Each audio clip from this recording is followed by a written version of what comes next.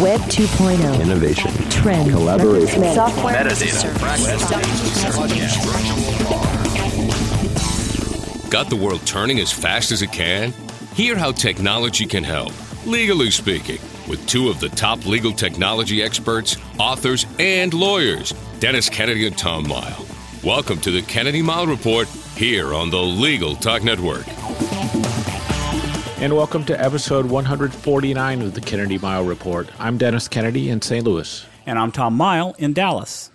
In our last episode, we took a look at technology accessories and how accessories can make our gear more usable and more personalized. In this episode, we turn to the headlines and explore recent stories about Hillary Clinton's use of a personal email server. Many of the stories talk about something ominously referred to as shadow IT. Now, we've touched on shadow IT over the years on this podcast, but we thought it might be a good time to really focus on shadow IT in some depth. Tom, what's on our agenda for this episode? Well, Dennis, in this edition of the Kennedy Mile Report, we'll be talking about the phenomenon of, as you said, shadow IT, or like, as I like to think about it, what happens when your employees take technology into their own hands. In our second segment, we look at some small additions to PowerPoint slides that can help when you prepare your next presentation. And as usual, we'll finish up with our parting shots, that one tip, website, or observation that you can start to use the second that this podcast is over. But first, let's get started on our main topic, and that's shadow IT. The idea of shadow IT really isn't a new one. In fact, I look back in our show archives, and we've periodically discussed the issue as early as 2010. I saw a reference to something. But shadow IT really came roaring back and gained some national prominence over the past couple of weeks when we learned that Hillary Clinton's been storing official State Department email on a personal server located on her property. So we thought we'd take a deeper dive into the world of shadow IT in this episode. So Dennis, why don't you start us off? What do people mean when they use that term? What do we intend to talk about with that term? Well, I think the easiest way to, or the best definition and the easiest way to think about it is it's just a description for the way that people use unapproved IT systems, software, hardware, cloud solutions, and they use it inside their organization for work purposes without explicit organizational approval. And often it's in contravention of existing policies. And a lot of times it's done with good intention, but sometimes has unexpected results. So I think it's just as simple as that. It's just unauthorized IT use by employees trying to, in some cases, trying to get work done that they need to get done, trying to do work better, or trying, in some other cases, trying to avoid detection over what it is that they're doing. Now, Tommy, you want to maybe dive into the Clinton email example, which is in some ways sort of an extreme example of shadow IT, but it also illustrates some of the basic principles of why employees might want to go around existing systems to get things done. Well, I think what we've learned is that Hillary Clinton, the reason that she gave she finally talked about it. I think she waited a little bit too long to talk about it, but it turns out that Hillary Clinton has been basically keeping all of her official State Department emails on a separate non-federal government server during the time that she was Secretary of State. That she had her own server that was somewhere located on her property. They make it sound like it's in a shed in the backyard, but it's somewhere on her property. The reason that she gave that she was doing it was that she didn't want to carry around two phones. And frankly, you and I see that all the time. You've done that, where you've had to have a work-issued phone and a personal phone. And I'm frequently working at clients where I see them bring two phones into the room. I think it's horribly inconvenient, and to me it would at least be, I wouldn't call it a good reason, but I would say I understand the impulse behind wanting to get rid of one phone. Now, what's interesting, though, is that email was actually not part of the federal record-keeping rules in 2009 when she was Secretary of State, which sort of boggles boggles the mind that that email was not required to be kept. And for me, and I don't want to get into a whole records management discussion because I could talk about this forever on this issue, but it's amazing to me that they didn't recognize that there are business communications in email, never mind the fact that she's talking about significant matters of state security, whether you believe or not that she still has those emails. I think there's no question that at some point in time she was communicating important information that probably should have been captured and stored on a federal government server. Even if there were no requirements, even if she didn't break any laws, I really think it still boggles my mind that a government official would think it was appropriate to keep email on their own server. And we're going to talk a little bit more. I want to talk a little bit more about email as we get into it, but it just sort of blows me away that any employee would think, the rules don't apply to me for email. I'm going to do it on my own. And I don't know if that's just a personality thing, or I don't know if this is really a lesson in shadow IT. That's why I sort of refer to it as kind of an extreme example where you go to the kind of end of the spectrum almost in terms of the tech to say, I'm going to set up my own personal email server at home. I mean, so a lot of people say, and they have a lot of reasons of, sometimes it's a workaround. Sometimes you need to get, people need to get something done. And so they run it through personal email. But typically people have a personal Gmail or Yahoo or some other email account. So that's the more common example of shadow IT in email, not somebody doing their own server. But it is kind of interesting because I think a lot of the shadow IT gets associated with top executives who need to get something done, or they want to use an iPad or something that's not quite been approved, and they kind of get a special exception, and that sometimes opens the door to sort of quasi-approved shadow IT, but sometimes unapproved. And then I also think it's an example where convenience starts to outweigh security. Because when you think of that personal email server, my first thought was like, how secure can that really be? You, on the one hand, you say, well, it is a little inconvenient to carry two phones, but it seems like you're opening up some potential security issues here. So I think it illustrates a number of things that happen in the world of shadow IT. Tom, I also wonder, there's two notions that sometimes get blurred a little bit here, and that's shadow IT and BYOD, which is bring your own device. And so in the bring your own device world, I think the big difference is that the IT department is letting you use your own device or your own technology with their approval, whereas shadow IT, you don't have that official approval. So what are some other sort of typical things you associate with shadow IT?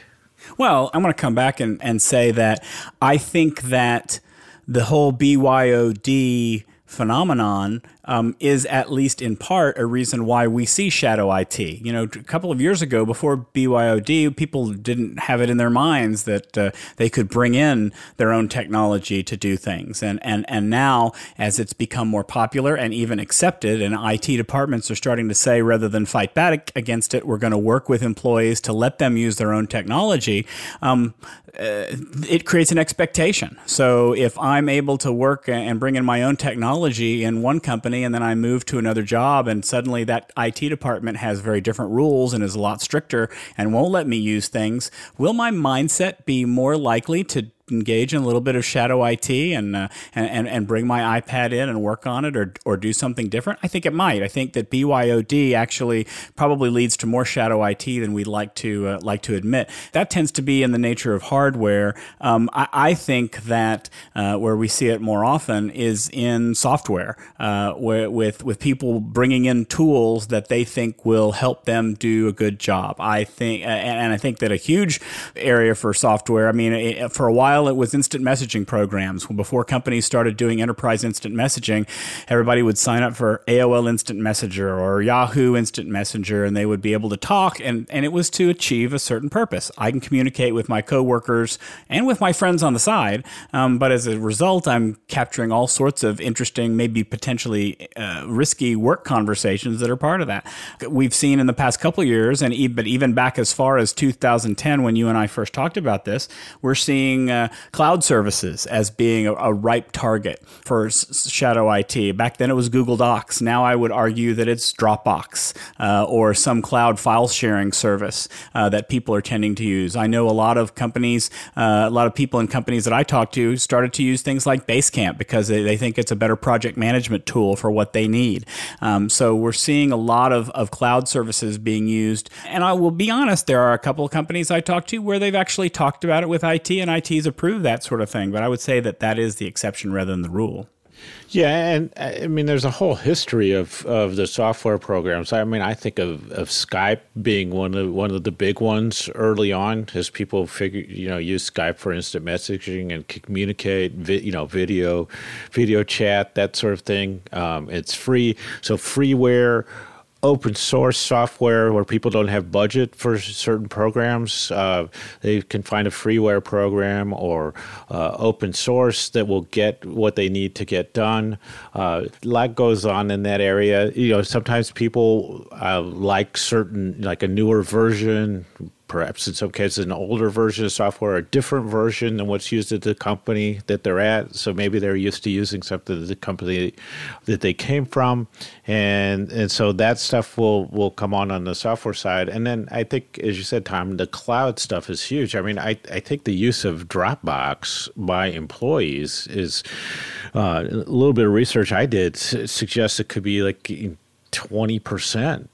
Kind of levels of use of Dropbox by employees, storing company files in Dropbox. So, and the reason they do it is because the tools they have at the company aren't adequate, or they don't perceive they're adequate, or they don't know about certain features, or they don't have training on them. So there's a lot of reasons. So people are typically trying to get things done, or they're trying to do something new or different or better. I mean, in addition to Dropbox, the one that I hear a lot about, people start using or want to use is Prezi, because they don't like they don't want to do PowerPoint, and so they go to this Prezi, which is a cloud-based presentation tool, and again, it's typically against all the policies, and the IT people don't know about it, and the IT people just think, well, it doesn't do anything different than PowerPoint does, and so it causes a lot of issues. But it extends from software. I mean, we talked about it can be hardware, apps, and smartphones are huge. First, one of the early stories about shadow IT, Tom, was about people finding that there was, an unprotected Wi-Fi access in their firm, and they tried to track it down, and they found that it was a lawyer who wanted to, work away from his or her desk and just brought in a Wi-Fi router, and it was unsecured, and so it was visible, and it gave exposure to the firm's network just because somebody wanted to work away from his or her desk. Well, I want to add one other thing, and this is something I see a lot in companies these days, and I think I've even talked about it on the podcast before. I think that some people might say that this isn't shadow IT, but I'm going to expand the definition of shadow IT slightly to say that it is pushing back or finding ways to continue to do things the way you've always been doing them when IT tells you can't do them that way.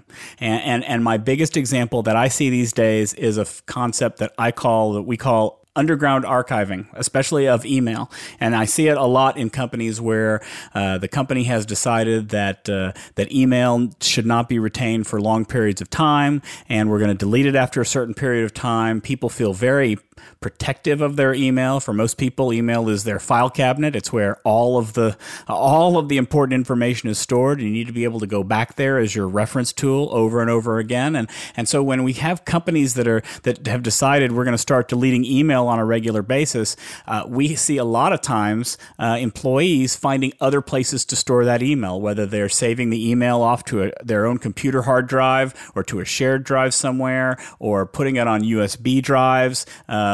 We've seen people who've emailed their own email back to their home address, so they're keeping a copy of all their email back there. It's just amazing the places that people can send those, that they're doing that because they think that something's going to be taken away from them. And I think that's one of, if we want to talk about what the reasons why shadow IT appears, I think that the main reason, like you said before, is that people want to find better ways to work. The tools that they're using are not meeting the need that they want. They want to collaborate, share documents. They want to be more efficient or productive, and they are being limited or stifled, at least in their perception. I think a second big reason is that people use shadow IT to protect something that they think they're going to lose. If they think that it's going to stop them from being productive, this is how I'm going to protect myself and make sure that I can still be a productive member of this firm or of this company, and security and all the rest be damned. Yeah, it is, and it is a tough thing, because I think in so many cases there are really good intentions behind this, and people are just looking for a workaround. You're trying to get, say, a document signed and sent by a deadline or a court filing, and you're not in the office, and you can figure out ways to do it, maybe by emailing yourself and printing it out at home and signing it, scanning it, emailing, and so you come up with all these workarounds, and you're basically blowing by all the policies, but your intention is to actually get the work done. And then I think you do run into the thing where the people that you're working with could be clients, could be other people, but especially under a deadline where you don't have the tools you need to do that work. I don't know how many times people run into a thing where there will be a Word document where we track changes, and you're not able to read it in the work, say over your work phone, but if you send it to yourself on your home computer, you would be able to see that red line, and so I think those are kind of the typical things of that. You have the work wanting to be done, the collaboration where somebody says, just use my WebEx or use my instant message system or something like that, and you do that. And then I think you're also right, Tom, and there is that sense of archiving where people are saying, stuff is being automatically deleted. I think I need to keep it, I have a very small inbox limit in terms of storage, so maybe I'll offload some of these documents somewhere else, or I'm traveling and I can't do certain things. So I think there's, in most of the time there's good intentions, but there are plenty of examples when there are bad intentions behind shadow IT. Yep. No, I agree. So what are I guess we kind of know what the causes are. We got some examples of it. What are the issues with it? Why is it a bad thing? What's the problem with it? And I think you've mentioned before that security is probably the major issue, that IT is not controlling it, that when you put an email server in your backyard, you have no idea what the level of encryption is, or whether it's as secure as perhaps a federal government email server might be. I come from a slightly different perspective, and I see this as a risk issue for legal stuff, because it's another source of information. No matter what you use,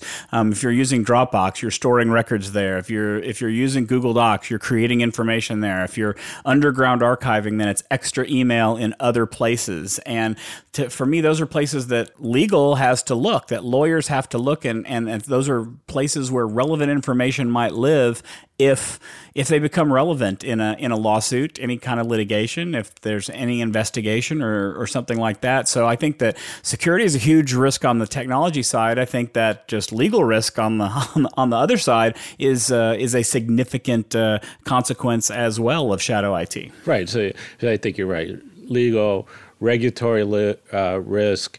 In the discovery area is just simply the fact that you have employees doing this. Does that sort of open up the scope of discovery against you to the employee equipment and home computers? Sure does. It does. And then how do you deal with that? I think in terms of the administration or the IT side of things, you have potential risks to how your network works, standardization, people using different things, incompatibilities, people are installing things maybe where there's no licensing or in violation of licenses. There's a whole bunch of stuff going on there, and in most cases, I would be shocked if there's not a policy in place that clearly prohibits most of the things that count as shadow IT. Yeah, I agree. And I really think that if we're looking for solutions for this issue, I think that the solution is not more technology. I think technology is doing just fine. I think the solutions are managing expectations amongst employees and, trying to figure out what is driving them to these tools, and can we either provide them with tools that get them what they need, or can we adapt our policies so that they don't feel so threatened? They don't feel the need to go and look for other things. Can we modify the way we do things to protect ourselves and make the employees happy at the same time? And in my email example, there are a number of policies that you can set with employees, and I usually like to say, keep email out there where people can see it, that you're only going to delete it after a certain period of time, and it can't be a short period. It's got to be a longer period of time, and it ages out. And the older it gets, the less people have to look back and get to their email. And honestly, people don't look at email that's 2 or 3 years old. They think they do. They think they're going to need to go back, but it just doesn't happen that often. And you put a policy in place where you say, we're not going to get rid of your email. We just need you to manage it better. And I've seen time and again where, given that kind of guidance and good management technique and good communications, that people will, fall in line with that and won't resort to the need for shadow IT or any type of underground archiving. And I see it as, you're right, I see it more as a management issue, but I sort of see it as a leadership issue, because I think that if you use the Clinton example, if you know that the head of your organization has their own personal email server, believe me, you're going to feel entitled to do all sorts of shadow IT yourself. So I think there's a leadership issue. You can definitely cut down on a lot of things if you take away administrator rights for everybody, because then people should not be able to install software at all.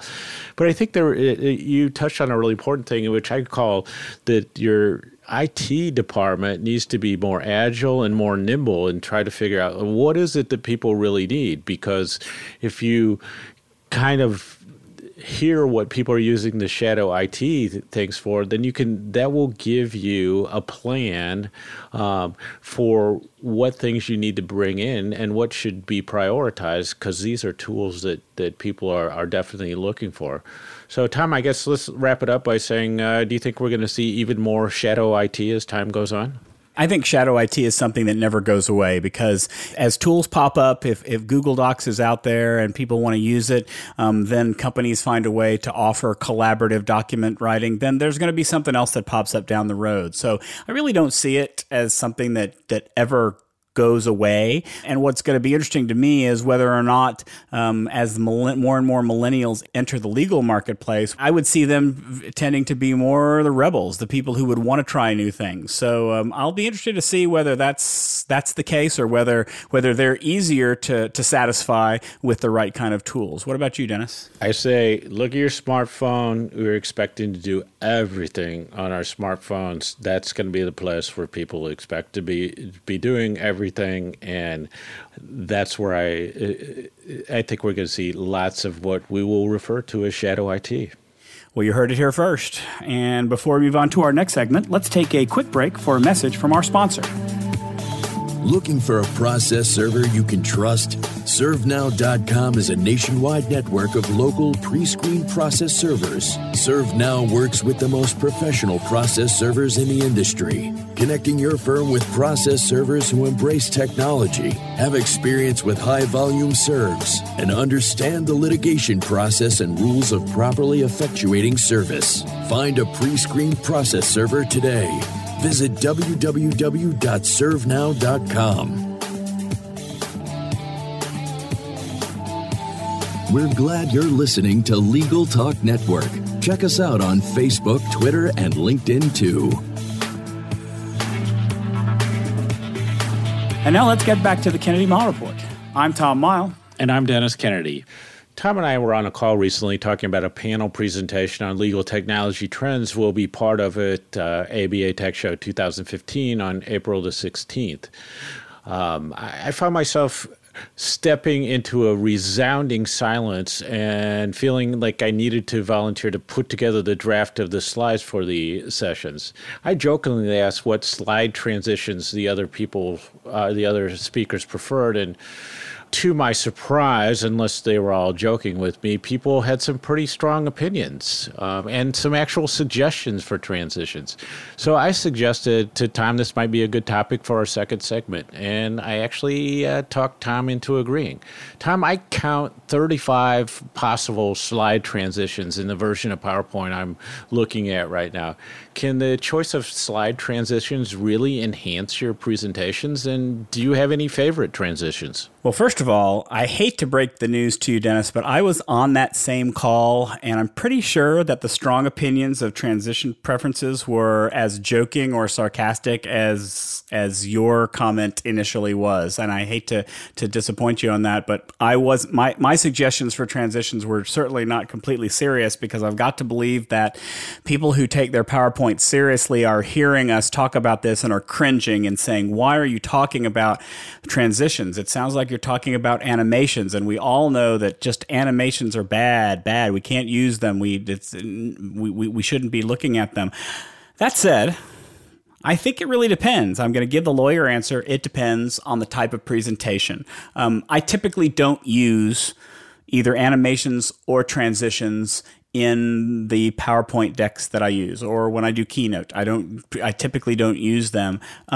But I will say, though, that I have used them, and I think that they make sense in certain circumstances. And the one that I'll use the most is for either entertainment or educational purposes, to break up a mood or to keep the interest or to make it more interesting. I think that if I'm just going to get up and give a speech, I'm unlikely to use transitions in that, because I'm going to rely on my ability to give a speech and hold their attention rather than the ability of the PowerPoint to make it interesting for me.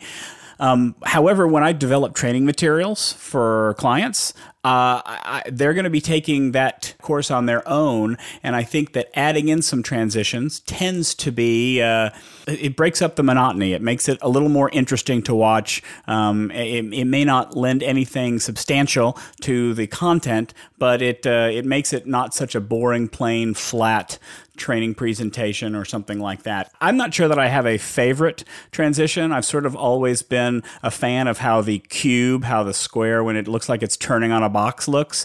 I don't know that I would use it in many presentations, but I think it's a cool look. Dennis, do you have favorite transitions? Well, I generally use no transitions for a number of reasons. I think they tend to be distracting. I want people to pay attention to what I'm saying rather than watch how one slide moves into the next one. So I just don't use transitions. And then also the thing where if somebody might be reviewing slides, which is less common these days than maybe in the past, but if you're moving through slides quickly, you don't really want to go through all those transition animations. So if you're running out of time, those transitions just eat up more of your time. But I looked through all the transitions and tried them all.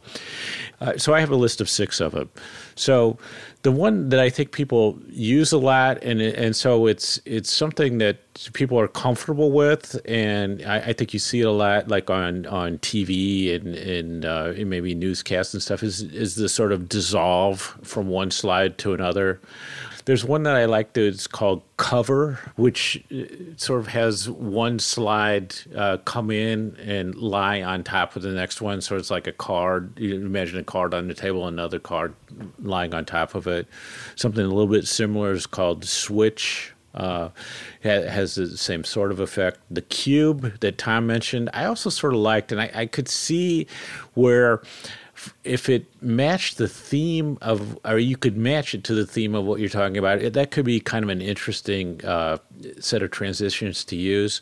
I was talking to one of my colleagues, and he was he liked one of the really busy ones called Vortex, which just has like your whole screen dissolve into a million squares and swirl around, and he thought he wouldn't use it more than, say, for one or two transitions in a presentation, but thought it might help emphasize a point. And I think that's the notion for me of transitions, is don't use it for everything, but there might be a place where it sort of makes a point. And the other one I liked that I could see used sparingly on transitions, something called Ripple, which gives the sense of like a drop of water expanding and then turning into the next slide. So I think if you could use these things, especially if they fit your theme or they fit the actual content on the slide. Otherwise, I just think, and I would use them really sparingly, because I think that and you definitely want to use, if you have 35 slides in your presentations, you definitely don't want to use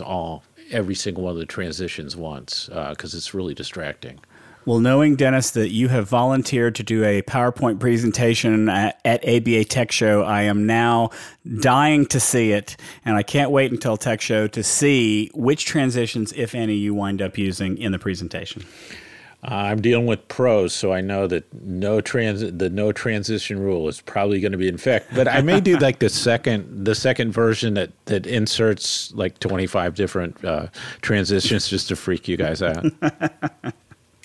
So now it's time for our parting shots. That one tip, website, or observation that you can use the second this podcast ends. Tom, take it away. So we are recording this podcast as the South by Southwest conference ends in Austin. And if you were in Austin or following it from afar, there was one technology word that echoed above all others, and that was Meerkat.